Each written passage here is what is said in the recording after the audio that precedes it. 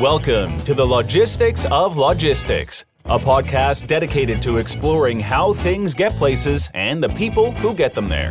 We'll talk with logistics and supply chain leaders about innovation, industry trends, and the future of the logistics business. Now, here's your host, Joe Lynch. Hello, friends. Welcome to the Logistics of Logistics podcast. My name is Joe Lynch. Thank you so much for joining us today. Today's topic is key takeaways from the BGSA Conference with my friend Ben Gordon. How's it going, Ben?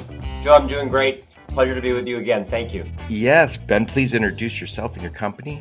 Sure. So, Joe, I'm the CEO of Cambridge Capital. We invest in companies in the logistics and supply chain arena. I'm also the founder and managing partner of BG Strategic Advisors, which has spent 20 years providing M&A advisory services to more than 50 companies in the logistics world. Right. So BGSA is the Ben Gordon Strategic Advisors Conference, right?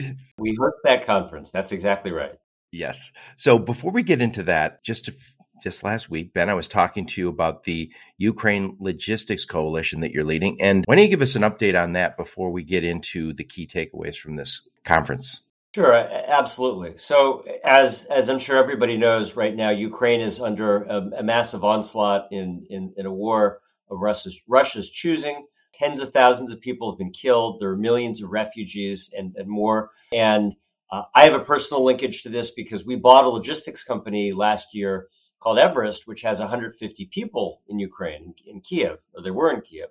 And so I felt a personal moral obligation to help these people. We evacuated most of them, all that wanted to be evacuated, out either out of Kyiv or out of the country, and then turned attention to the next issue, which is what can we do to help the people and the country of Ukraine?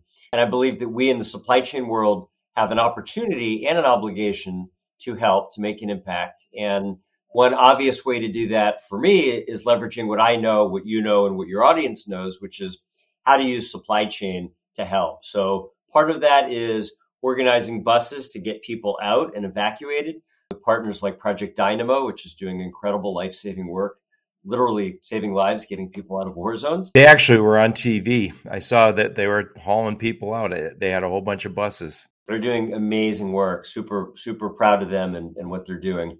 And then the other part is bringing food, medicine, and supplies in, both to the war-torn region and cities under siege like Kyiv, Mariupol, I'm afraid other cities to come, possibly Odessa.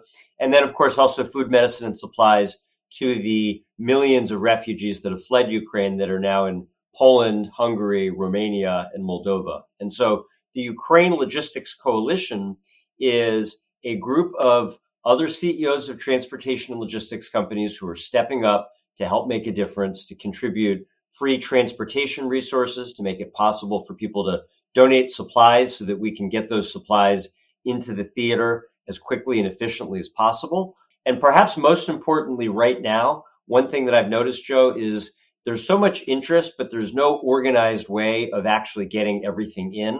So we are working with partners to create a marketplace that allows groups on the ground, like the government and NGOs and others, to describe their needs, suppliers like medical supply, food, medicine, and other companies to donate those needs, and then transportation companies to provide an end-to-end TMS function really to deliver the goods. And so we are working on that. And if you have members, listeners who are interested in helping, of course, we'd be very grateful. And the people of Ukraine would be very grateful. Right. So we're looking to set up a marketplace and a TMS to move it. This should be stuff we're good at, guys. Exactly. So can you mention the companies that are involved right now? Or is there too many to list? Absolutely. So I'm really proud of my friend James Gagne of Seco Worldwide, who stepped up to play a key role. We're in talks with other great companies that are contributing resources and help, including Delta, which is providing free air transport, Americold, which will be providing cold storage resources in Poland and elsewhere. We're in talks with Flexport. We're in talks with a host of other major airlines. There are trucking companies in the U.S. There are trucking companies in Poland and throughout the surrounding region. And my expectation is over the course of the next week that we'll have another dozen or so major companies that are committing resources so that we can do this in an automated and efficient manner to save more lives. Yep. Excellent. Well, thank you so much for taking the lead on that. And what I'll do is I'll put a link to your LinkedIn profile and a link to all those links you gave me last week on places we might donate. And then if people want to reach out to you, they can.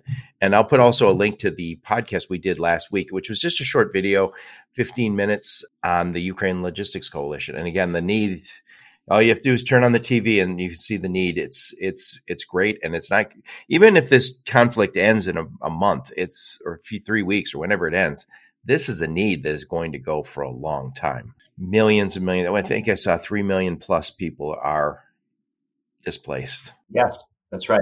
Anyway, let's talk on a happier note. So first off, what is the BGSA conference that you held? Let's see. I just wrote it down. January 19th, the 21st, almost a month ago. 2 months ago. 2 months ago, that's right. So the BGSA Conference is the annual event that we on the BG Strategic Advisor side have been hosting for 16 years now in Palm Beach at the Breakers. And it's really intended to be a gathering of top CEOs in the logistics world to share their perspective on what's happening in the industry from a strategy, technology, and deal standpoint. Many of those CEOs are our clients, close relationships at BGSA, as well as portfolio companies for our affiliated private equity firm at Cambridge Capital. And this past January, we had over 300 CEOs and supply chain leaders who came together to share their feedback on what they're seeing and what their outlook is for the year. Yeah. So if you get those top 300 guys and they say this is what's happening, I believe them. I believe you. So let's talk about what would be the first key takeaway that you got from the conference, talking to all of these fine folks. Well, I'd say number one is, we've all been living in a world where supply chain was, for many of us, might have felt like an afterthought. And it's become obvious that supply chain is front and center in the world. And so you talk about headlines like the Wall Street Journal, the New York Times, the fact that we've got this shortage of cars because of the shortage of chips. We've got the port log jams, the 100 plus ships off the coast of LA Long Beach, the supply chain bottlenecks that are now causing or contributing to this high 7% plus inflation. So I think, number one, there's a recognition that there's this tremendous level of increased importance in supply chain. And on the one hand, bad news for the world. On the other hand, good news for our industry. Our industry is a vital part of what the potential solutions can be. And I think there's a high level of optimism that's reflected, Joe, in, among other things, the polling that we do. So we ask our attendees, the CEOs, what was the growth for your company last year?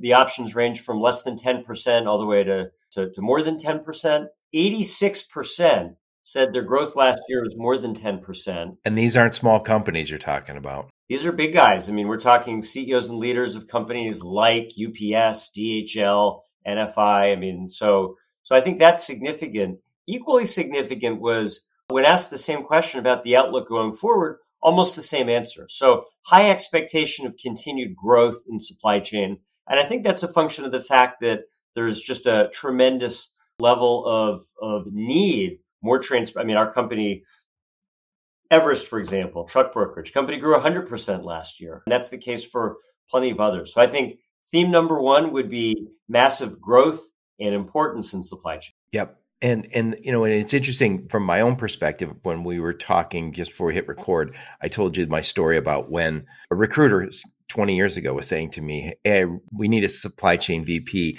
And they kept saying supply chain VP. And I was like, the hell is supply chain? I had no idea. And I was in automotive, which is, I always joke, it's the biggest, baddest supply chain on earth, but we didn't call it supply chain. And I think there was also, if you go back all the way back to Henry Ford, he wanted complete vertical integration. There's no supply chain there. You don't have to transport anything from the next town over or the next country over if you do everything in-house. Increasingly, we're doing engineering and manufacturing outside, and we see the opportunities. And, right now, if we had to start a company, Ben, and make some sort of machinery, we're not looking to say, how much can we build ourselves? We're looking and saying, hey, we're going to go outside and we're going to buy it all. And that means it's got to all be transported. So, yeah, if you just look in your daily world and think about all the stuff, how it's moving and how it's built, supply chain matters. Exactly. Anyway, so what's the next big key takeaway you saw? Well, I think the second big takeaway was the growth in e-commerce and what it means for all the downstream services in supply chain. So if you look at e-commerce penetration, e-commerce is a percent of retail. It took 10 years, 2009 to 19, to go from 5% to 15% penetration. That means 15% of all retail purchases were online as opposed to in a store. 85% were in a store. Well, in the first quarter of COVID, that 15% more than doubled, okay, to 33%. Wow. And and continue to grow, although of course not at that insanely steep a clip. And so what that meant was growth in e-commerce meant tremendous growth in all these logistics services required to support it. I'll give you some examples. More online purchases means more e-commerce fulfillment, more last mile, more returns and reverse logistics, more tracking and visibility. And we at Cambridge, by the way, have invested in those areas. We have companies in the Bring and Last Mile, Reverse Logics and Returns, Parcel Performance Tracking and Visibility. So I think growth in e-commerce and all these downstream opportunities in specialty areas of logistics related to technology. Right. And one of the things I've learned about this, the e-commerce was a little different. Not only were we doing more of it, the types of products that we're ordering changed. So now increasingly it was groceries and diapers and stuff that we call that fast moving consumer goods. In the past, you might have said, I need a sweater for that party I'm going to in 2 weeks. So I'm going to order it and I'll get it in 5 days, 7 days. That's no longer going to be good enough. So that inventory is now we're same day, next day is what everyone's saying. That means we're moving that inventory closer to the consumer so I can get it on that same day, next day. So much change. And you mentioned the returns. What was your returns investment? We invested in a company called Reverse Logics. And what they do is they provide software to automate the returns process for logistics companies like FedEx and DHL and for retailers and brands. Right. And I think you said last time we talked about it, you said something about up to 30% of e-commerce products bought online are returned. That's right. That's right. And even higher in some categories like apparel, women's apparel in particular. Yeah, I call that e-commerce's dirty little secret. And I'm glad you've got a company that fixes it. I think we have to do a better job on that. And by the way, we've also trained customers that, hey, if you want to buy that shirt, go ahead and order it in 3 colors. Go ahead and order it in 3 sizes and then send all of them back except for the one you like. You're not in a changing room, fellas. And well, that's right. That's right. Ask your girlfriend, ask your wife. I'm sure guys do it too, but I know my daughters have told me they do that. It's called bracketing, and it's a lot of returns, and we're gonna have to figure that out. Well, no question. And one way by the way, it costs 10 times as much to return something as it does to price out the forward supply chain. So it's a big deal. It's a big cost. It's a big pain point. It's bad for the environment. It's bad for retailers and brands. And companies that can help solve it can create a huge need. My personal view, Joe, is that just like we all know that if you're a supply chain executive on your shelf, you've got a TMS, a WMS, and an OMS, you're going to need an RMS or returns management. Right. And by the way, some of that, if you walk through a warehouse, you can almost always tell where returns are because it's the area that's pretty sloppy because it wasn't packed by professionals. They just put it back in the bag and taped it up the best they could and sent it back. And then some of that stuff gets destroyed, which is horrible. I've heard a lot of luxury goods, they would rather destroy it than let it get a second market. It's a lot of waste. And, when we're trying to reduce our carbon footprint across the whole supply chain, we have to figure out better. And by the way, one of the other things, Amazon's opening up, the Wall Street Journal called it department stores. I think that's probably an insult to what Amazon does. I think Amazon's going to open up a brand new type of store. And I think part of that is going to be to better manage returns. Yeah, I think that's right. I also think, look, there's room for a lot of innovation in the reverse logistics arena, whether it's finding ways to discourage people from overbuying and bracketing, as you put it. Yep. Whether it's finding a more efficient way to return goods. For instance, if you have an RMS and you can do a better job of batching returns, you can make it less expensive, reduce the carbon footprint. Everybody wins. And finally, look, I think you'll also see companies that will continue to use AI to try to pinpoint the repeat offenders that are returning too much. So lots of different areas of opportunity. But to me, the biggest one is this idea of an RMS. And that's what Reverse Logics is focused on. Yes. Excellent. Excellent. So that's the growth of e-commerce. And again, I think, guys, it's not just the same old e-commerce either. This is e-commerce that's moving much closer to the consumer. We expect same day, next day. We expect an experience now. We've all had good and we've all had bad experiences. And I think, we think about getting a massive box for, a cartridge or something. You go, why'd this come? It feels wasteful to have a giant box in your garage or basement. We're seeing less of that, I think. But the types of products that we're getting delivered are as really that bar raised, now groceries. And by the way, I should also say this while we're talking about e-commerce. Logistics companies like, I think, Capstone is moved into delivering groceries. We've had Instacart, we've had Shipped. Those kind of companies aren't necessarily good for the retailers. They don't make money on those transactions like they would like to. And they lose the customer experience. That's the biggest problem. That's right. Anyway, enough of my blather. What's the next key takeaway from the BGSA conference?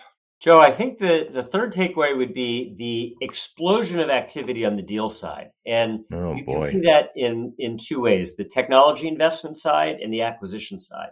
So first on the technology investment side, 5 years ago, $6 billion was spent on supply chain technology investing. This past year, $24 billion. Okay, so a 4x increase. Well, why is that? Well, partly it's because there's been so much growth. By the way, if you look in the public markets, if you invested in the basket of publicly traded supply chain software companies, whether a WiseTech or Excel Service, American Software, Manhattan, Descartes, et cetera, that basket went up over 60% last year. But over the last 5 years, there's been tremendous growth in all these areas, right?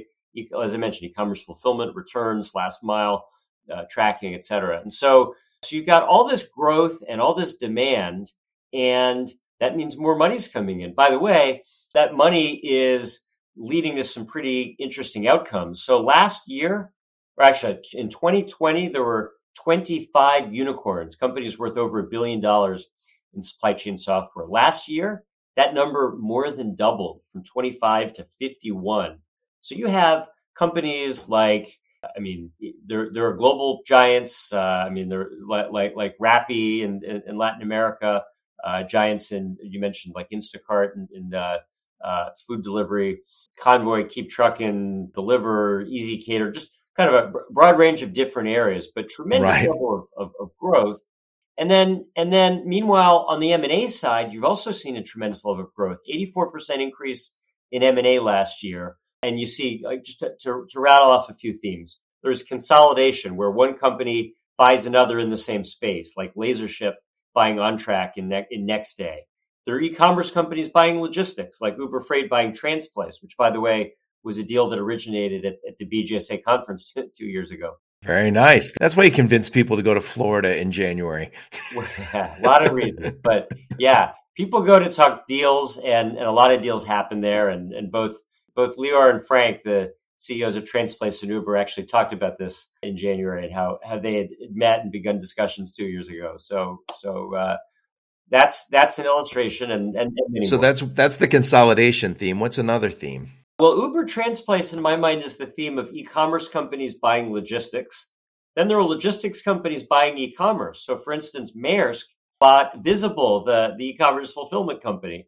And we had a chance to talk with those guys in January as well. You've got infrastructure companies buying logistics. So the Singapore Port Authority, PSA, I guess the Port of Singapore Authority to be precise, but BDP, the global freight forwarder. And then you have retailers buying supply chain companies. And this might be the most surprising, at least to me, Joe, but companies like American Eagle buying logistics companies like Quiet Logistics. Yeah, it's funny. I had Bruce Welty, the founder, on, and I remember he alluded to some big changes coming, and that was it. And yeah, but it just does speak to the importance of e-commerce. And by the way, I've ordered clothes that came with Quiet. So Quiet was specializing in apparel, and American Eagle, seeing that market grow, said, hey, this has got to be a key competency of ours. We're going to buy it. That's right. So I think you're seeing M&A across the board. You're seeing aggressive supply chain technology investment, $24 billion in the past year. And I think you'll see more of both. So I think robust deal environment and robust investment environment for supply chain. Yep. I talked to John Larkin the other day, and I asked him, he's been around, been there, done that, got the hat. And I asked him, I said, there's a beginning and a middle and an end to the maturity of an industry. And I said, this industry obviously is maturing rapidly with all this investment. Are we midway there, or are we close to the end? And I think he said about the middle. Would you agree with that? I agree with John. I think about the middle, but I also think it's worth being precise about that. Some parts of the industry are far more mature, right? Like the Right. rail industry, where John spent time earlier in his career, and then some where there's much more disruption. Of course, multiple areas of technology. So I think you could take that S curve of maturity and say, well, we as an industry have different parts that are in different areas. I think cold chain, right, which is the tracking of temperature and location for pharmaceutical produce and other temperature sensitive shipments. I think that's earlier.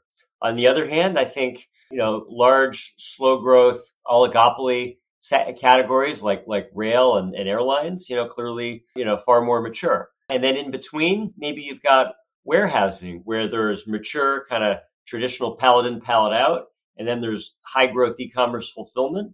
And then there's also e-commerce fulfillment of these micro centers that are in market where you're getting rapid turns so that the items that you buy might get delivered within the same hour or even within 15 minutes. And so I think there are parts of our industry that are still very green, very early. Right. And my own feeling is at some point, we're going to not have hundreds of different TMS, right? It seems as if there's just a proliferation of those, and we're not going to have that. And I think also, I've just my own perspective, we have 17,000 freight brokers. I can't envision there'll be 17,000 freight brokers in 25 years. I agree. I mean, what's your feeling on that? Well, look, I think, Mark Twain famously said, rumors of my death are greatly exaggerated. And I think rumors of the death of truck brokerage are greatly exaggerated. I remember over 20 years ago, when I started my first company in this industry, Threeplex, which was a SaaS TMS, there were all these people that said the truck broker, intermediary, middleman, obsolete, going out of business. Right. I didn't believe that. I knew that wasn't the case because 3PLs play a valuable role in the industry. And so we actually built Threeplex as a TMS for 3PLs to give them more productivity. Now, I think in the 20 years since then, a lot has changed. There's pressure on truck brokers in particular. If you look at the average margins, I mean, back 23 years ago when I started Threeplex, the average margin for a truck broker was about 20%. And today that's fallen in half. Okay. So why is that? Well, it's because more competition, more capital and well-funded competitors, more technology that squeezes out inefficiency, and people have to adapt to the market. Yeah, my buddies over at Lean are a good example also, is they're moving a lot of the back office down to Columbia, which is more stable with the headcount, but also a little less expensive. So I think there's going to be pressure on that margin in the middle. And by the way, when I said, there'll be fewer, I think there will be fewer, but I think, you look at who's playing in that, it's going to be LoadSmart, obviously, technology, Convoy, Uber. I think we can see maybe a broker not managing 10 loads a day or 20 loads a day, but managing hundreds or thousands, in individual, just because the technology allows us to do that. Absolutely. All right, Ben. So those were the 3 points we talked about before we hit record. Anything else you want to share from the conference? I mean, I think we are lucky to be in a position where I think those of us in supply chain bring expertise to a world that desperately needs it, whether that's in business, in the humanitarian world with Ukraine or otherwise. And so I think now's a great time, first of all, to be very deliberate about where we spend our time. And my message to your audience would be, think about where you can make the biggest impact. I think now's a great time to be thinking about deals. If you've built a great company, the level of interest in our industry and your business is probably higher than it's ever been. Think about selling. Think about taking advantage of that. If you're building a company and you're scaling up, now's a great time to raise capital and accelerate. By the way, I should add something. In the 2 months since our conference, the public markets in some areas of technology have dropped as much as 40%. That doesn't mean that deals won't still get done. It does mean that the bar is going to be higher for companies that get funded. Valuation multiples are going to be lower, just like they are in the public markets. But it doesn't mean that deals won't happen. It just means smaller number of winners at more reasonable valuations. It shouldn't change your view if you're an entrepreneur. If you've got something you're excited about, step on the gas, bring in capital and scale it up. And then lastly, to whom much is given, much is expected. All of us I think, have an opportunity and an obligation to give back. And we just encourage those who are listening to think about how you can help, whether it's with the Ukraine Logistics Coalition, whether it's with groups on the ground, Red Cross, International Rescue Committee, JDC, or otherwise. But supply chain skills can really be an important part of the solution. Absolutely, absolutely. So, Ben, before we wrap this up, so who does BGSA and Cambridge Capital work with? Who's your sweet spot, and what do you help them achieve? Thank you for asking. We work with great entrepreneur-led companies. Most of what we do, so on the Cambridge Capital side, we provide growth capital, and we also do buyouts for companies. Typically, they're either high-growth software companies, generally in the range of $5 to $30 million of recurring revenue or SaaS revenue, or companies in the services side, logistics services, doing $5 to $30 million of EBITDA in the supply chain arena. We look broadly at supply chain as long as companies are, number one, run by talented leaders, number two, in businesses that have tailwinds for growth, number three, where we think there's something that we can do to help and add value, and number four, where there's a reasonable deal, pay fair prices, and we're not looking to buy something for nothing, nor are we looking to be crazy and massively overpay. But our view is invest in great companies, pay a fair price, and then help those companies as partners to really help them grow. Like with Bring, we helped them grow after we first invested. We 40% impact on the revenue the following year. With companies like Reverse Logics, we've helped them build out their management team and accelerate recruiting in areas like VPs of sales, marketing, engineering, and finance. For our companies, we bring them to our conference, give them access, help support them. And so really, Cambridge Capital is looking to continue to invest in great entrepreneur-led companies in that $5 to $30 million SaaS revenue or $5 to $30 million EBITDA range. And then BG Strategic Advisors as an investment bank has a broader range, but fundamentally it's working with great companies in all areas of supply chain that are looking for either a sale to cash out, an owner that's at a stage where he or she would like to sell. Maybe it's a corporate divestiture. Like, for instance, we sold Werner's freight forwarding division recently. We helped NFI buy a company that was a carve out of a public company called CAI. So, broad range, but, fundamentally it's all about working with companies in supply chain that have a clear point of view about unlocking value, buyer, seller, investor, or otherwise. Yep. What I love about what you guys are doing is you're not in a million, you're not also investing in a dozen other industries, since you've been in this industry your whole career almost, right? Yes. And you truly understand it. You have investments in the space, and you've got the best of both worlds, where you're actually an operator in some regards. And well, I shouldn't say, wrong way to say it, but you have operational experience, but on top of that, the expertise in the space and the financial wherewithal to make these things happen. Because again, I see a lot of VC deals. We all watch those on LinkedIn, and you look at who those VC companies are, and nothing against them. I'm sure they're smart people. They're investing a lot of money, so they're not being foolish, but they are not necessarily from our space. And I always think, God, that's a tough job when I have to make an investment of a lot of money in a space that I don't know that much about. Well, exactly right. We've said no to a lot of things in order to say yes to supply chain and supply chain only. And I think Michael Porter says strategy is about saying no an awful lot of the time. We say no to anything outside of supply chain, and then really invest in building a great team with great expertise in supply chain so that we can help great companies. Excellent. Excellent. Well, Ben, thank you so much for coming on my podcast. I will put all the links we talked about in the show notes. So if you guys want to reach out to Ben, either on the Ukraine Logistics Coalition or on business stuff, please click through and look at those show notes. Thank you so much, Ben. Thank you, Joe. Great to be with you again. Yep. And thank all of you for listening to my podcast. Your support's very much appreciated. Until next time, onward and upward.